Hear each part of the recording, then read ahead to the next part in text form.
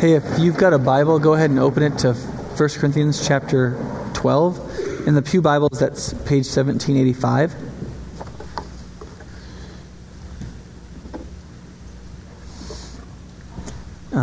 If you're new, for the last couple of months, actually, we've been leading up to this next 6 weeks starting today. It's a series we're doing on spiritual gifts, partly because that's one of the main themes of 1 Corinthians 12 through 14, and it's just what's next, but partly because it's something that we really think is worthwhile studying as a church, and I think that we're going to come a long way from it. I do need to tell you a little bit that I have poison ivy on a bunch of places, and I am just really itchy, and I think I took enough Benadryl to immobilize an elephant. And so I think it's mostly worn off now because I'm starting to itch more again. But if I'm a little more confused than normal, then that might be part of the reason. Besides that my mother-in-law has been in town. Okay. Just kidding. She's really sweet. That's totally a joke. Okay. 1 Corinthians is a letter written by the Apostle Paul to a church in Greece, in a city called Corinth. And he's trying to fix a bunch of their misunderstandings about how the gospel of Jesus applies to our lives. And so let's read this passage. I'm going to read 12:1 to 11. Now, about spiritual gifts, brothers, I do not want you to be ignorant. You know that when you were pagans, somehow or other you were influenced and led astray to mute idols. Therefore, I tell you that no one who is speaking by the Spirit of God says, Jesus be cursed, and no one can say Jesus is Lord except by the Holy Spirit. There are different kinds of gifts, but the same Spirit. There are different kinds of service, but the same Lord.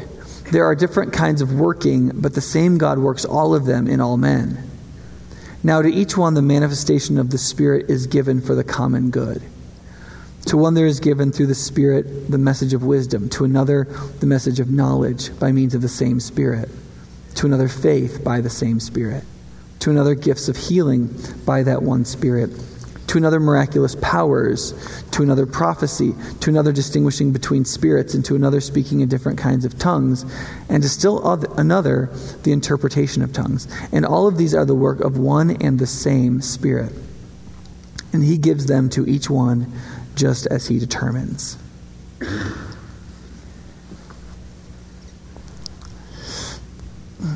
I really believe, and for those of you who go here, if you're new, you might not know this, but I'm not a particularly cheerleading type of pastor. But I really do believe that the next 6 weeks of this focus on spiritual gifts could be a real game changer for a lot of individual people in their spiritual life, and also for us as a church. And I don't mean by that the quick kind of change. I don't mean that the next 6 weeks is going to be like an extreme home makeover where, this bus rolls up and in like 8 days there's this brand new thing and everybody takes off their hard hat at the end of 6 weeks and we're all fully mature Christians doing everything in perfectly spiritual ways. But what I mean is that there is a transformational power that comes from illumination. That when we really understand, we have insight into how God works and functions and what he's doing and how he does it, that starts a trajectory that grows and grows and grows and grows. And so when I say it has the chance of being a game changer for us, I don't mean just like this 6 weeks from now, you're going to be like, oh my gosh, my life is totally different. What I mean is that something may start in the next 6 weeks that you will see progressively affecting your life more and more. So that there's an insight about how God works in us and through us that changes the way we think and feel about God and about our lives and about how we live it out, and that eventually changes our actions and really has a profound change. But it's one that grows and matures over time, not one that's super quick. Does that make sense? So before we start, I want to take a couple minutes and talk about what this series is not about. Okay? This series is not about filling volunteer slots. If you're a little bit spiritually cynical, you may think, well, I know why we're doing a spiritual gifts thing. It's because they need 14 more volunteers each week in the children's ministry. That's what this is really about. And that's really not true. There's a lot of people here at High Point that volunteer very faithfully, and we're finding volunteers. We're short every once in a while, but that's not really the point.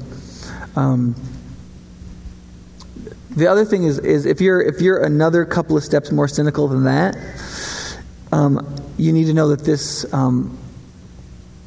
fall focus actually isn't about raising money either. Okay, so some people, if you're skilled at cynicism, you might feel like, it's spiritual gifts, but it's really about being more committed to building up the church, that church being the local church, High Point Church, and trying to build up High Point Church, which really needs more money. We know where you're going with this, Pastor Nick. And if you're that cynical, you need help. And there are some extra chairs in my cynicism support group that you could be in. But lastly, and I think it's especially important today to think about this, is the third thing that this spiritual gift series is not about is spiritual gifts. That is, that when you really look at 1 Corinthians 12 through 14, and you look at what those chapters are actually about, and you read them really carefully, and you try to figure out what is really the burden here of what is being said, what you find out is that it's actually not primarily about spiritual gifts. Even though we tend to think of it as the spiritual gifts chapters. So, you're probably thinking, well then what is the problem in Corinth and what is this series really about? And here's what it is. It's not about spiritual gifts in particular. These 3 chapters, and therefore this series, is really about spirituality in general. That is, not what are your spiritual gifts? The question is, what does it mean to be spiritual? One of the ways to flesh that out is probably, if you haven't done this already, in the next week, you should go to the Bible and read 1 Corinthians 12 through 14. It's like 2.5 pages. Read all 3 of those chapters. And then ask yourself this question. How good a text is this at explaining to us what the spiritual gifts are, how you receive them, and how to utilize them, and so on? Like, how good are these 4 pages at explaining to us the nature and the status and blah, blah, blah about spiritual gifts? You see, if you've read this passage and paid attention, one of the things that it really doesn't do is tell us all that much about spiritual gifts. In fact, one of the things that's the most conspicuous about 1 Corinthians 12 through 14 is actually how little it tells us about spiritual gifts. And there's a reason for that. The reason is that the passage isn't primarily about spiritual gifts. The passage is primarily about what it means to be spiritual. And that was the huge misconception. That was the problem that pride was creating in the hearts of the Corinthian Christians. And here's the good news, because we're virtually identical to the Corinthian Christians as human beings, that really is our biggest problem too. And one of the things that we're going to have to face is that virtually the entire way that our neighbors in our city and our culture see spirituality is not at all what the Bible means by spirituality.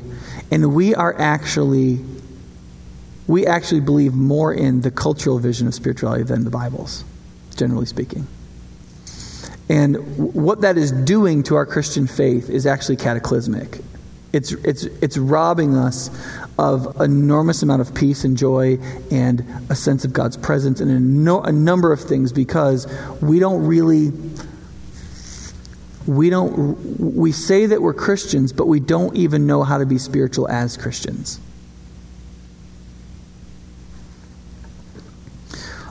So here's the shocker from the passage. There is no phrase in this passage, spiritual gifts. It's 3 chapters about spiritual gifts. The phrase or the word spiritual gift does not exist in these 3 chapters. Now, you might say, well, wait a second, Nick, I'm pretty sure in chapter 12, verse 1, it says, now about spiritual gifts, brothers, I don't want you to be ignorant. That's true. In fact, there's 2 places where there's a word translated spiritual gifts. And the word is pneumatikos, which is, pneuma is the Greek word for spirit. And tikos, however, is not the word for gift. Greek is a conjugating language, and so that's just the ending. So it's just masculine plural or neuter plural, meaning non-gendered, right? So what does pneumatikos mean? It either means spiritual people. If it's masculine, it's the spiritual ones, spiritual people, or it means spiritual stuff. which would include spiritual gifts, but what it would pertain to is anything spiritual. That is, you could translate it, now about spirituality in general, brothers. Spiritual people or spiritual stuff. Now about this whole concept of spirituality, I don't want you to be ignorant. Right? Then what does verse 2 say? Do you remember when you were pagans and somehow or another you were led astray by mute idols? What's the point there? The point is, he's telling this church, he said, not that long ago you weren't Christians. And you were really sure that you were doing spirituality right. But somehow or another, your understanding of what really was spiritual got messed up. And here's the problem. It happened again. It happened again when you became Christians. And one of the reasons why you know that's where he's going is because the first thing he lays out about how to be spiritual as a Christian is the most basic concept you could possibly come up with, which is what? If somebody's being really spiritual, they are not going to say that the Savior is cursed.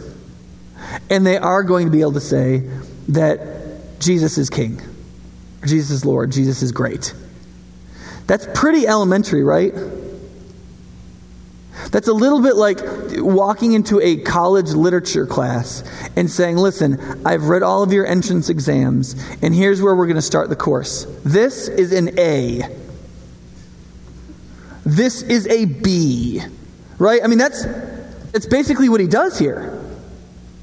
These folks feel like they're really advanced spiritually. They're really like, they have this sort of spiritual consciousness, and they're like, it actually says earlier on in the book, you lack no spiritual gift. So they're using all these spiritual gifts, and he's just like, okay,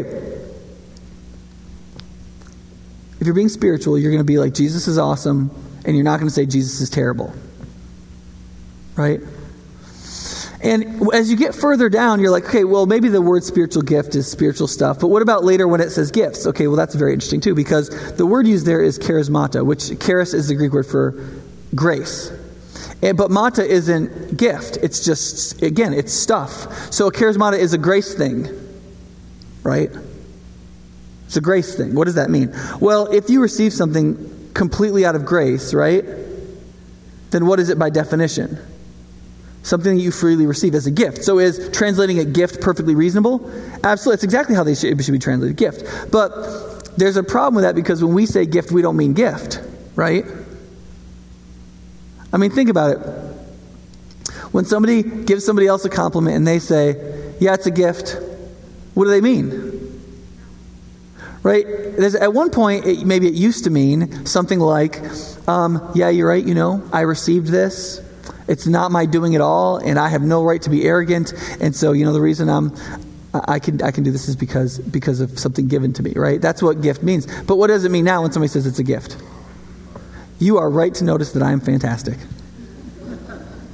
right? Which is precisely the opposite meaning, right? It's like when teenagers and 20-somethings say literally now. It literally means figuratively. Right? The word literally means the opposite. And I mean, that's what the word gift has come to mean. So we talk about spiritual gifts, and we think of them in terms of talents. It's a gift. Yeah, I'm fantastic. You're right. When I first started getting good at this, it was a little rough, but then I've done a lot to develop it, and it's a gift. What can I say? I'm fantastic. That's what we mean. And here's the problem. It totally inverts the whole meaning of this passage. Because what Paul intentionally does is he says, listen, you guys are thinking about spiritual stuff. You're wanting to be spiritual. You want to be spiritual. And that's really a good thing. It's good to want to be spiritual, right? Being spiritual isn't bad. Being spiritual is good, right? So about spiritual stuff, I'm not telling you not to be spiritual. I just don't want you to be ignorant about what real spirituality is, right? And then what does he do? He intentionally does not use the word spiritual gifts. Right? Even in verse 7, he says, the manifestation of the Spirit is for the common good. Why manifestation? What kind of word is that? Right? You go to the NIV 1984 translators. What manifestation? What is that? It's the word for disclosure, right? It's like something that was not seen that becomes seen. That's what manifest means, right? It means revealed or shown. So what's the manifestation of the Spirit? It's just something that the Spirit caused, right? So after the big windstorms, what did you find all over Madison and the countryside, right? trees that were snapped off in the road and laying all over the place. What was that? That was a manifestation of the windstorm, right? It was an effect of the windstorm. So when Paul says a manifestation of the Spirit is for the common good, what's he saying? Well, he's not saying gift. What he's not saying, oh, there's these spiritual. He's saying anything that the Spirit does is what we're talking about. Why? Because he is defining spirituality fundamentally differently than we do. That's why. Because the spiritual thing is not just a spiritual thing, it is a grace thing. The pneumatikos, the spiritual stuff, is a charismata. It is a grace thing. Why is that so important? Because we don't really believe that spirituality is something you simply receive. We believe spirituality is something you do.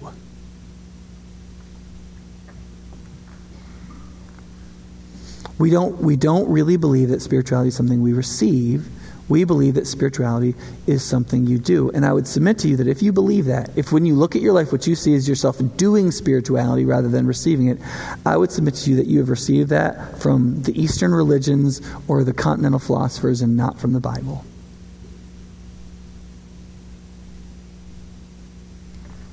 That is, that before he can even talk about how you ought to use spiritual gifts, what we ought to do with the manifestations of the Spirit, the first thing that you've got to realize is that spirituality doesn't have anything to do with your spirit in terms of its Christian definition. When Christians say the word spiritual, we don't mean something your inner psychological life is doing. The inner you, however many voices that is in your head, but whatever you think about as the you that resides in here somewhere, that's usually what we think of as our spirit or our soul, our heart, will, emotions, blah, blah, blah.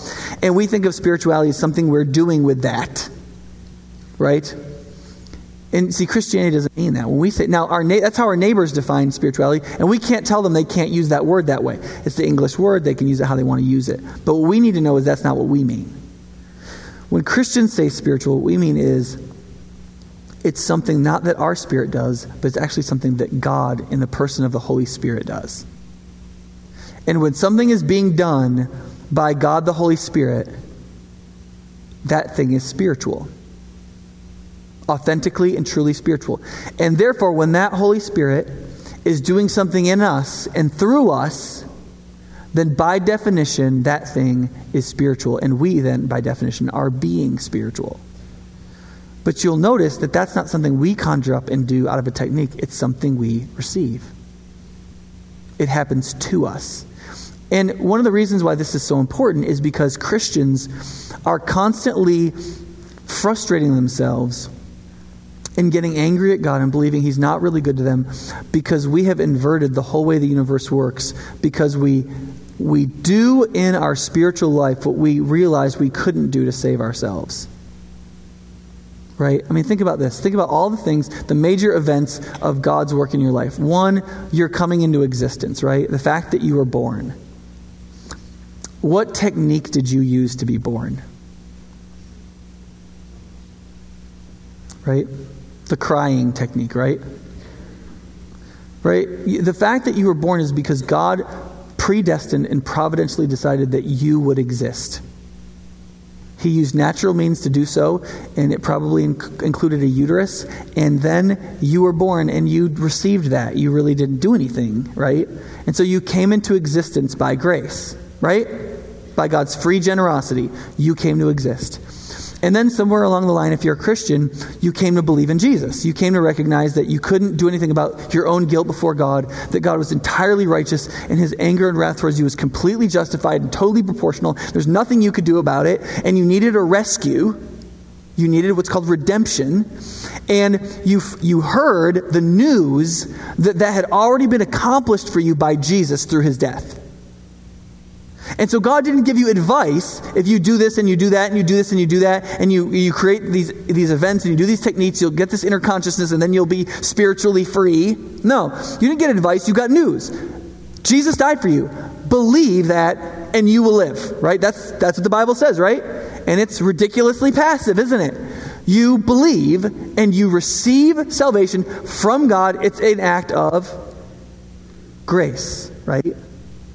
Generosity on a jolly level. Right? And then what happened? And then you realized you needed to grow. right? You needed to be redeemed. You needed to experience full redemption in who you are, that we're meant for spiritual growth. And we need to stick with it. We need to stay in the faith. And so what did we do? Well, what most of us did was we got about the work of doing it ourselves. We were justified, or we came to belong to Jesus by faith, but then we got about the work of sanctification or transformation by accumulating Christian techniques to create Christian states of consciousness that hopefully would bring about behavior that would cause God to continue to love us so that we would be changed and we would stay in the faith. That is, we came to Jesus by trust, but we tried to live out life in God through works. And one of the reasons why so many people, probably people in this room, felt such inner happiness and pleasure when you first believe in Jesus, but it seems like it has been forever since you felt that, is for this reason. You started out by grace. You started out by God's free favor. You didn't believe in advice. You believed in news. That the work had already been done. If you would just believe in and trust in Christ, and He could be yours, and you could be saved, and all of your guilt gone, in a new relationship with God, and God Himself would live in you, in the person of His Spirit, and all of that was already done, already accomplished. All you had to do was open up your arms and receive it, no matter how bad you'd been, no matter how miserable a state you were in. In a blink of an eye, you could belong to Christ, right? And that is some good news. And when that happens to people, they're happy. And then 5 years down the road as Christians, or 25 years down the road as Christians, they're miserable. And they're making everybody else miserable. And they're a bunch of legalists, and they're frustrating. And yet there's a few of them bouncing around that seem to still be happy. What's the difference? The difference is the happy ones started out in grace, and somewhere along the line, they figured out that you just keep going in grace. That is, that spirituality is just like salvation in that it is a free gift of God. Because what is spiritual is that which is from and of the Holy Spirit, that is God. So, quickly, I want to go over 4 insights that we could experience if we believe that come from this passage. And I just believe this is incredibly important to set up what we're going to do over the next 6 weeks, okay? The first is real spiritualities of the Holy Spirit. Crazy idea, right? Real spiritualities of the Holy Spirit. That is, it is not the product of techniques that we accumulate to bring us to certain states of consciousness. It is simply that which the Holy Spirit does. Now, that has with it a couple of corollaries. One, you've got to believe in the Holy Spirit. Non-charismatic evangelicals, which is sort of the group we tend to fall into, are often described as people who believe in the Holy Trinity of the Father, the Son, and the Holy Scriptures. And for a lot of us, that actually is a fairly apt description. The Holy Spirit exists to help you understand the Bible. That's pretty much what happens. Get you to believe in Jesus and help you understand the Bible, and that's about all. The idea of a dynamic relationship that's ongoing, where there's leading and you're discerning and you're trying to figure out what's happening, and you're like, oh, I think God is doing this in my life now, and I feel like God is sort of trying to communicate this or that to me, and let me check this out, and what do you think? That whole thing that's terrifying, we often aren't big on that. But here's the thing. Depending on how you work that out, here's the first commitment that has to be made. That we actually believe in God as He presents Himself in Scripture. That is, that He is triune in personhood, that He is one essence, one being, in 3 persons, the Father, the Son, and the Holy Spirit. And all 3 are personal. That's why we never refer to the Holy Spirit as it. Right? Why? Because most people, when they think of spirituality, they think of spiritual power. They don't think of a spiritual person. And if the spirit that's out there is sort of a power, it's this sort of absolute energy in the universe that busts out karma and dukkha and all this kind of stuff, then what do? Well, if it's an impersonal force, you better have techniques by which you interact with the impersonal force, right? And so spirituality through techniques makes a lot of sense. But if if the energy that's out there is actually a spirit who is a person who makes choices, believes things, and cannot be manipulated, how useful are techniques? Right? They're silly, ridiculous practices that make us look like foolish individuals. You see? And so if our neighbors and our friends have lots of spiritual techniques that they use, they're not being illogical. They're simply demonstrating that what they believe the spiritual reality is sort of a general spiritual power out there that somehow connects with our inner psychology. And therefore, the only thing we can do is develop these spiritual techniques to come up with the inner states that we're after. But you see, as Christians, we don't believe that. As Christians, what we believe is that God himself is expressed to us and comes to us in the person of the Holy Spirit. It is not a vague energy force. He is a person. That's why we have to say he. Does that mean that we're protesting for the Holy Spirit's maleness? Right? That the Holy Spirit is a dude and therefore we call him he? No. We say he because in English, you have to say either he or she to denote personhood. If you say it in relationship to the Holy Spirit, what people hear is not that he doesn't have a gender. What people hear is that he is not a he. He is not a person. He is not a one who believes and has choices and has a will and is doing something as a being. They hear sort of general energy, feel they're somehow emanating from God and whatever. You see? But once you believe that there is a person of God, the Holy Spirit, there's two things you need to say. Okay, how do I interact? And two, what is he like? You see, it's funny to me sometimes where people feel like they know what God the Father is like because they've read about Jesus. But they don't make the logical connection that the Father, the Son, and the Holy Spirit, because they are one being and one in essence, that as three persons, they share one personality. Right? Have you ever run into identical twins? Are they the same person? They're not. I mean, not technically, right? But are they kind of the same person? Some of them, right? And you see, in that sense, sometimes we think that because the Godhead, the Father, Son, and Holy Spirit are different persons, they have very different personalities. The Bible does not present the persons of the Godhead that way. They are three persons who share a personality in that their values, desires, purposes, mission are the same. They act out different roles in salvation. Their roles are different. But the heart of who God is morally and personally in terms of his goodness and his character is shared by all three persons of the Holy Spirit. So if you're like, okay, this being spiritual is what the Holy Spirit is doing. What's the Holy Spirit like? He's exactly like Jesus. That's why the Holy Spirit can be referred to as the Spirit of God, meaning the Spirit of the Father, meaning that what the Spirit does exhibits the Father's personality and characteristics. And you can just as easily, the Bible does refer to the Holy Spirit as the Spirit of Jesus. Why? Well, which is he? The Spirit of the Father or the Spirit of Jesus? Well, because he expresses the personality of God, he is equally the Spirit of the Father. You see what I'm saying? But here's what that ultimately means for us. What does spirituality look like? You see, if you believe in the Holy Spirit, then spirituality is not a group of techniques that create an inner consciousness in you. Spirituality is simply you and I interacting with the Holy Spirit. That's all spirituality is. That's all it is. It's no more than that. It's the fact that God gives the Holy Spirit to Christians, and we, because he is a person, have to interact personally. And that's why we refer to the Christian life as a relationship. Because we are relating with a person, and that which the Holy Spirit does is what is spiritual. And therefore, here's the thing, that's why you don't have to try to be spiritual.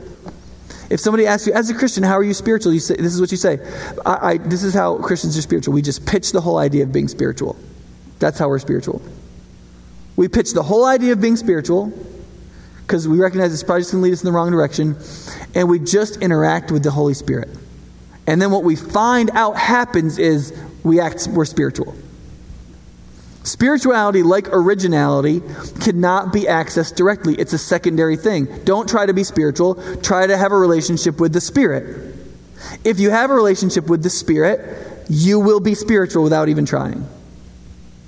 If you try to be spiritual what you will probably do is get wrapped up into techniques and practices, and you will end up then pushing the Holy Spirit away because you're trying to manipulate something, the Spirit in a way that you can't with God. God is God. Which brings us to point number 2, which is spirituality is predetermined because God, the Holy Spirit, is sovereign. He's king. You can't manipulate him. You can't tell him what to do. Right? Why do spiritual techniques not work with God? Because he doesn't give a rip about them. He doesn't care. You can't get him to do something because of something you do. He already knows what he wants to do. He's already going to do the maximally loving, beneficial, beautiful, kind, gracious, generous thing. He's already going to do that. And if our spirituality is somehow trying to manipulate him to getting ends that we want, he's not going to be moved by that. And that's why there's so many tired Christians who they want a certain end and they think, okay, I'm going to do what it takes to get God to do this. Why don't Christians fast? Because they did it once and God didn't do the thing they wanted them to, and they're sick of it because they don't even know what it's for anymore, because it's supposed to be to get God to do what you want, and he doesn't do it. And so why do virtually no American Christians ever fast? Because they don't, it's too much to invest in the technique to get nothing back from it. Right? Who wants to not eat when there's fudge, right? But that's the whole idea. And until we get in our heads that there's a Holy Spirit, that's what spirituality is, engaging with God, the Holy Spirit. And once you realize that God is totally sovereign, free, knows exactly what he wants to do, you can't play games, you can't manipulate him, he's not insecure. You can whine at him and it's like a 2-year-old throwing a temper tantrum. It's not like colleagues arguing. Okay? And once you realize that is what God is, it really will change your attitude toward how you're acting spiritually, right? Look at verse 11. All these are the work, that is all the gifts that they had. All these are the work of the one and the same Spirit, and he gives them to each one, what? Just as he determines. Just as he determines. He already knows what he's going to do, and he's going to do it. And you don't have any say in it. Even though we as Christians are to seek the Holy Spirit. And as we seek the Holy Spirit, we want to seek anything the Holy Spirit has to give to us. So we're going to seek things we're not going to get. And if your theology of seeking includes that you have to get it in order for that seeking thing to have been authentic, then you got a real spiritual problem, because most of the things that you will seek, you will not receive. Because it's not God's sovereign purpose for you, right? Now, that ends up creating a really cool outcome, because it allows for us to be a radically unified people and a radically diverse people at the same time. Right? Because if we're all interacting with the person of the Holy Spirit, there's going to be a lot that's going to be exactly the same for every one of us, right? Are we going to believe Jesus is Lord and not cursed? Right?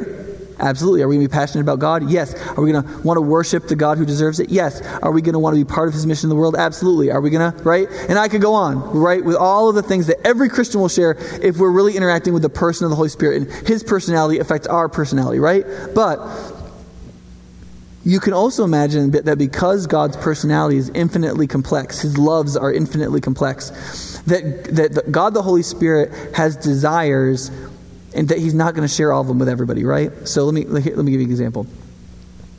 Does God the Holy Spirit want to be a sound guy?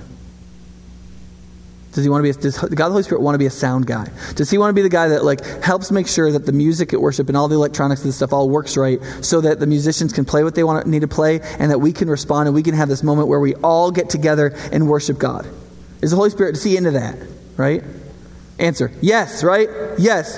God the Holy Spirit wants to be a sound guy, right? He has a passion for being a sound guy because he has the passion for worship, right? He wants God's name to be seen and enjoyed and cherished. And one of the things one of the sub-passions is we're able to do it together through technology, right? So does God the Holy Spirit want to be a sound guy? Yes. Now, is he going to impart that secondary, subsidiary passion into all of our hearts? No, he's not, right? Why? Well, one, because we'd have too many sound guys. And based on their normal personality type, there can only be so many of them, right? But also, how many of these secondary, subsidiary passions does the Holy Spirit have? How many applications are there of the central core of compassion for humanity that God has? How many ways can that be worked out? How many subsidiary passions do you think there are for compassion? 50,000? 100,000? 2 million? How many could there possibly be? What about worship? That God's name would be seen and known for what it is. How many subsidiary passions for that actually working out in the world does there need to be? Musicianship, writing, technology, theology, right? So you see what is produced here is that there's this profound unity in the gospel that everybody has by interacting with the Holy Spirit. But yet, for each one of us, the Holy Spirit has other purposes in his subsidiary passions, and he chooses among these subsidiary passions what's right for you, the one he wants to put in you. And he takes it from there, and he puts one in you, and he puts a different one in you, and he puts a different one in you, and there's a relationship you're having with the Holy Spirit in relationship to this subsidiary passion that you share and that this other person does not share. And the result of that is two possible results. The result of that is you could decide to be proud, right? That God shares this passion with you, you have this subsidiary passion, and you see how important it is, and nobody else seems to know how important it is, right? You are in the nursery because you know from months 6 to 26 are just the most critical for child bonding, and we know how important bonding is for long-term psychology and blah, blah, blah. And that's this, and God wants nurturing to be so good during those time periods, so having the nursery be so good is so important. And you look, and there's people don't want to sign up for the nursery. Even moms who have nursery-age kids, they don't want to sign up. It's because they're crazy. It's because they're going crazy, right? They don't want to. But you know how important it is, right? And so you look with judgmental eyes at all these people who drop off their kids and leave without signing up. And you're thinking, these people don't love Jesus, they don't love God, they don't love people, they don't love anything but themselves and their leisure. And they're laughing at Nick's intermittent and not very funny jokes. And this is just, it's not what God wants for us. And I need to go to another church because nobody loves God here, right? I mean, just go to a normal congregational meeting at most churches. I mean, people fighting over colors of flowers and whether or not the organ should be redone and being like, just the craziest stuff. Because they think that their passion, that God really is doing something in them, is in some way, it's some way defective that other people aren't experiencing it. Same thing with gifts, right? I love trying to communicate God's word. I try to figure it out, look at culture, try to figure out how these work together, and try to make it clear and compelling for people. I love doing that. I spend a lot of time doing that. And I honestly have this frustration with that. I would just wonder why nobody else seems to care about it. People just, they'll listen, oh, nice sermon, pastor. They walk out and nobody cares. Nobody else wants to come to my house for a 9-hour study session. Nobody wants to come to my advanced Greek class. I mean, I don't get it. I don't understand why. Here's why. Because God the Holy Spirit has a passion for God's name. That we would know and be known by him, and we would enjoy eternally the blessing of seeing and savoring Jesus Christ.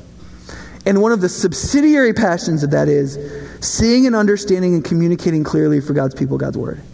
And he shared that with me. And I'm passionate about it, right? But for you, it might be teaching public school kids, or it might be being a mom and doing 500 things well to create this thing called a household, which is a mini kingdom meant to represent the greater kingdom. Or it can be 1,000 different things, you see.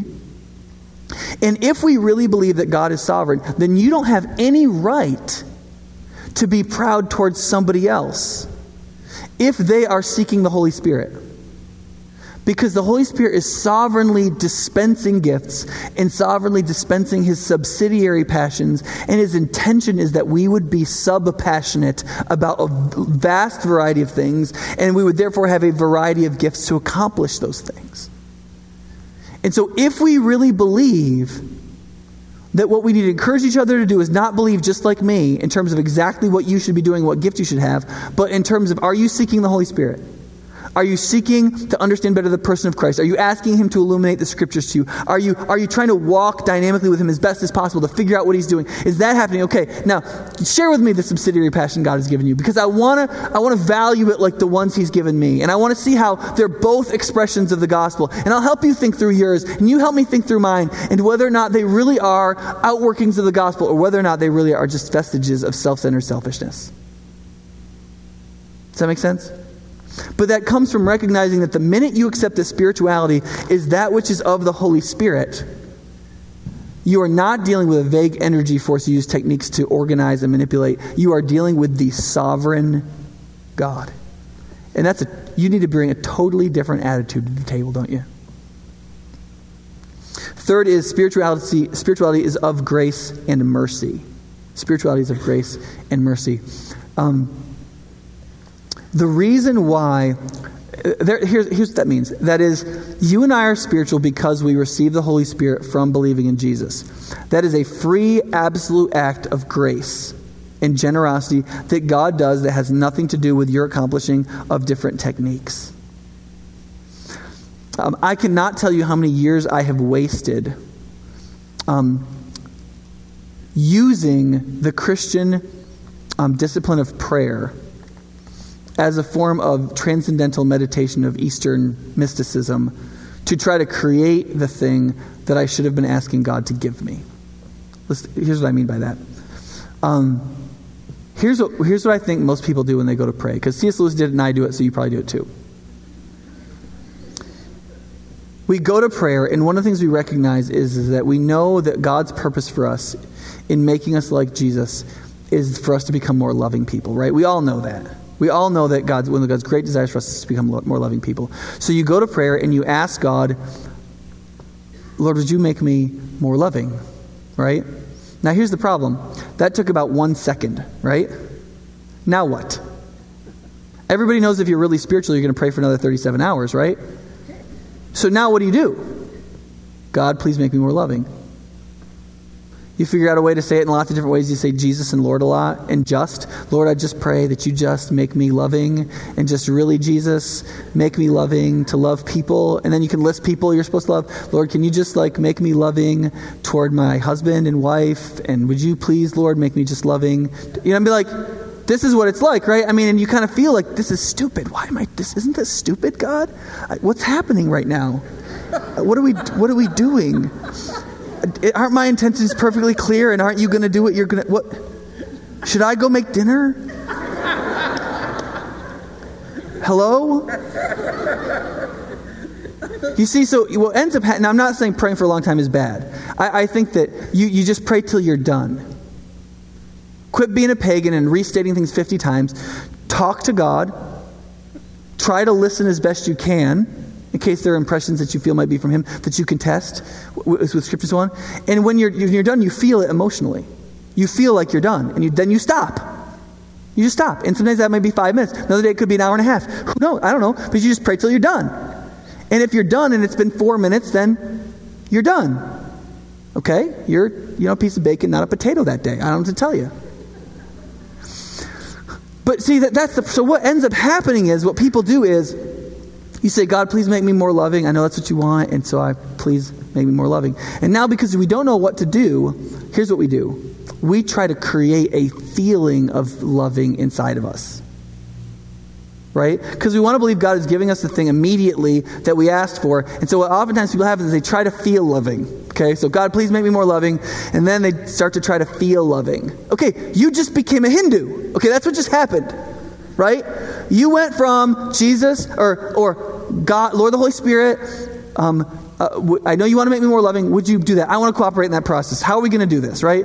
And then you stopped being a Christian and you started being an Eastern mystic by trying to use some technique of inner consciousness to create a transcendentally stable place in which you felt loving, which lasts for about 9 minutes when you actually walk away from prayer, because it's not a very effective spiritual discipline because, well, God doesn't use it, and there's a reason for it. But our frustration is we don't think it's that simple. We don't think it's as simple as, God, please help me be more loving. Now I'm going to walk out into this world, and please, will you be there to sort of convict me and prompt me when it's time to be loving? Because you know when you're going to feel the Holy Spirit? Here's when you're going to feel the Holy Spirit. You're going to go to prayer and you're going to say, God, please make me more loving. And you're not going to feel the Holy Spirit. And you're going to be like, why don't I feel the Holy Spirit? I really want to feel the Holy Spirit. I don't. I'm going to try to make myself loving. That's not when the Holy Spirit comes. You get up, you walk out, and your wife was like, that was kind of a long quiet time. We got to get the kids to school. And you go, and that's when you feel the Holy Spirit. Shut your mouth. Right? The conviction comes and you're like, how do I respond to this graciously? You're right. Let me do the rest this morning or something. I don't know what it is. But it's in the loving moment. The moment when you're supposed to do something loving, the moment where it's hard to be loving, that's when the Holy Spirit is going to show up. Not, what's he going to do when you're praying? He's just listening. Okay, you want to do that? You want to be it? We'll see. We'll see what happens when that moment comes. And I'll be there for that. I will work in your conscience and you will know something is happening. Right? I have no idea what that was about. But okay, so here's the point. Do you see, the point is that it's of grace. You see, these are religious words, and so they don't mean anything to us. Grace means just favor and generosity. Grace means nothing. It means that you do not have the moral right to ask for something, but somebody else gives it anyway. You know what mercy means? Mercy means is that you're in a miserable state, and somebody wants to give to you just because they care that you are in a miserable state. That's what benevolence and compassion do, and that's what God is like. And the reason that's a problem is, and here's why this is a problem, and this is why we struggle in our spiritual disciplines, in our spirituality. We don't believe that God is benevolent. You want to know why you don't think prayer works and why all these things and you're having trouble being spiritual? You don't believe that God is benevolent. There was a study done some time ago where people in professions were asked, how much money would you have to make to feel like you made enough? Right? I've told you this before, right? And so they asked people who made $20,000 a year. They asked people who made a couple of $1 billion a year, and they said, how much would you have to make to feel like you made enough, like you were free to be who you want to be and you were happy? And all the way along the spectrum, the answer was exactly the same. They would name a figure 40% more than what they were making. Isn't that funny? Think about home buying. What does everybody buy? You get in the housing market, what do you end up really wanting to buy? You feel like, if we got that house. It's the one that's 40% more than you can afford when you set your number. Everybody has this. And here's my question. How much more favor and grace would God have to show you for you to be happy? For you to feel like God is really benevolent. God is honestly so compassionate towards me, and I can see his graciousness towards my immoral being and his mercy towards my miserable state constantly in my life. I suspect it would be about 40% more than what you're currently receiving.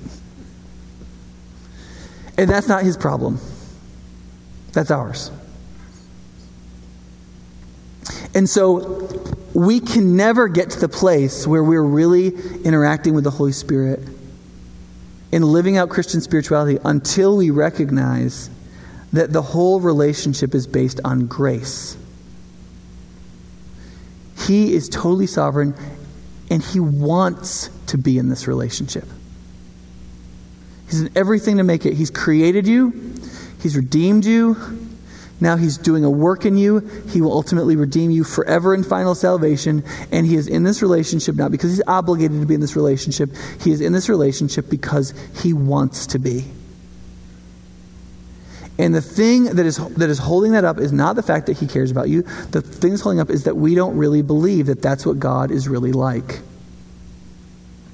Which is why, as Christians, we keep going back to Jesus.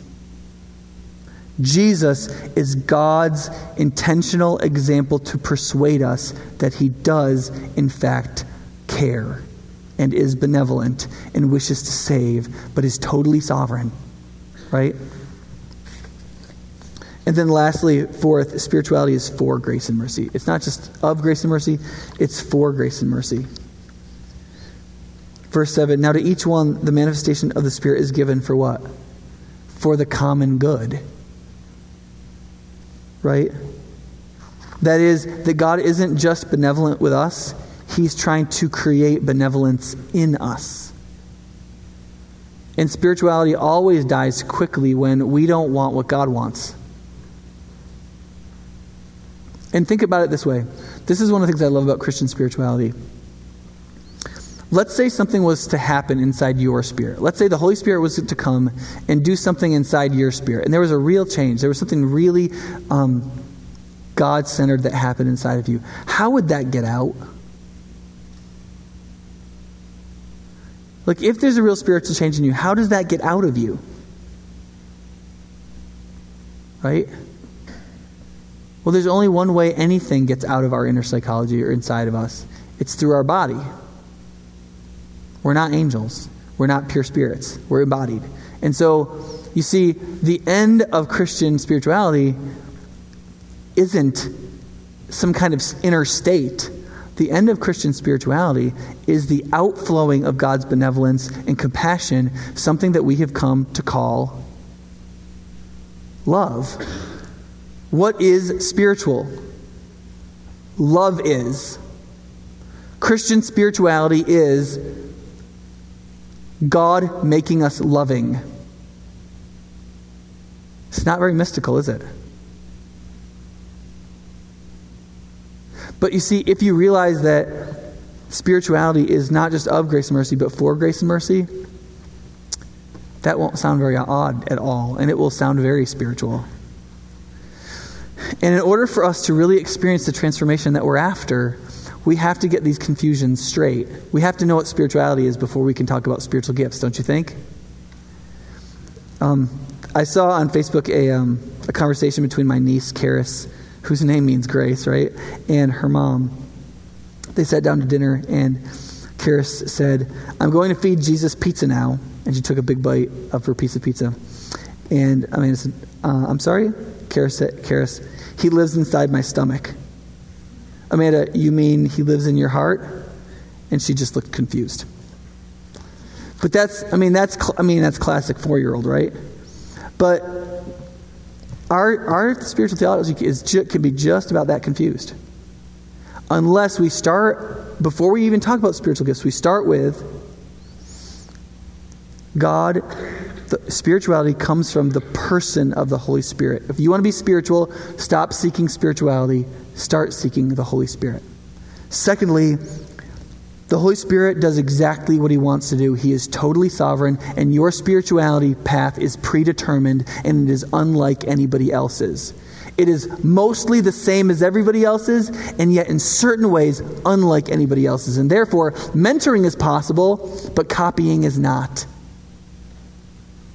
Third, he gives out of a motivation of benevolence, compassion, grace, and mercy, not on the basis of our obedience or our techniques.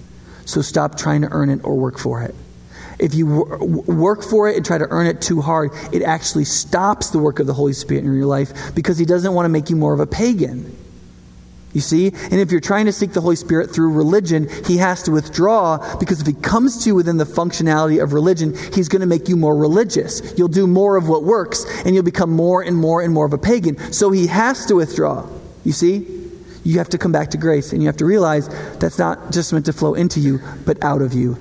And you have to, if you're going to be spiritual, you have to accept what the Spirit's work is for, and that is the common good and love of others.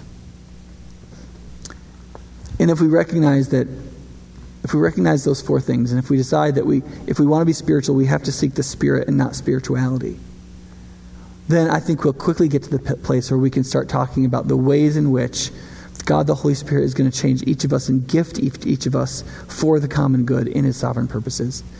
And embracing and living out our spiritual gifts will have a profound impact on the church in building her up, but also with our neighbors. And that'll be great. Let's pray.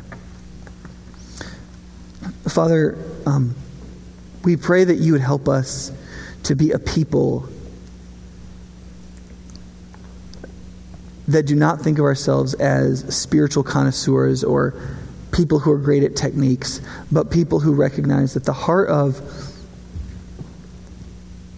coming to you is coming to you as a person. That is, first and foremost, in the person of Jesus. That we're looking to Jesus to show us who you are and to show us what you've done and to show us how you care and to show us about your sovereignty and all the things that we'll see as we look to Jesus.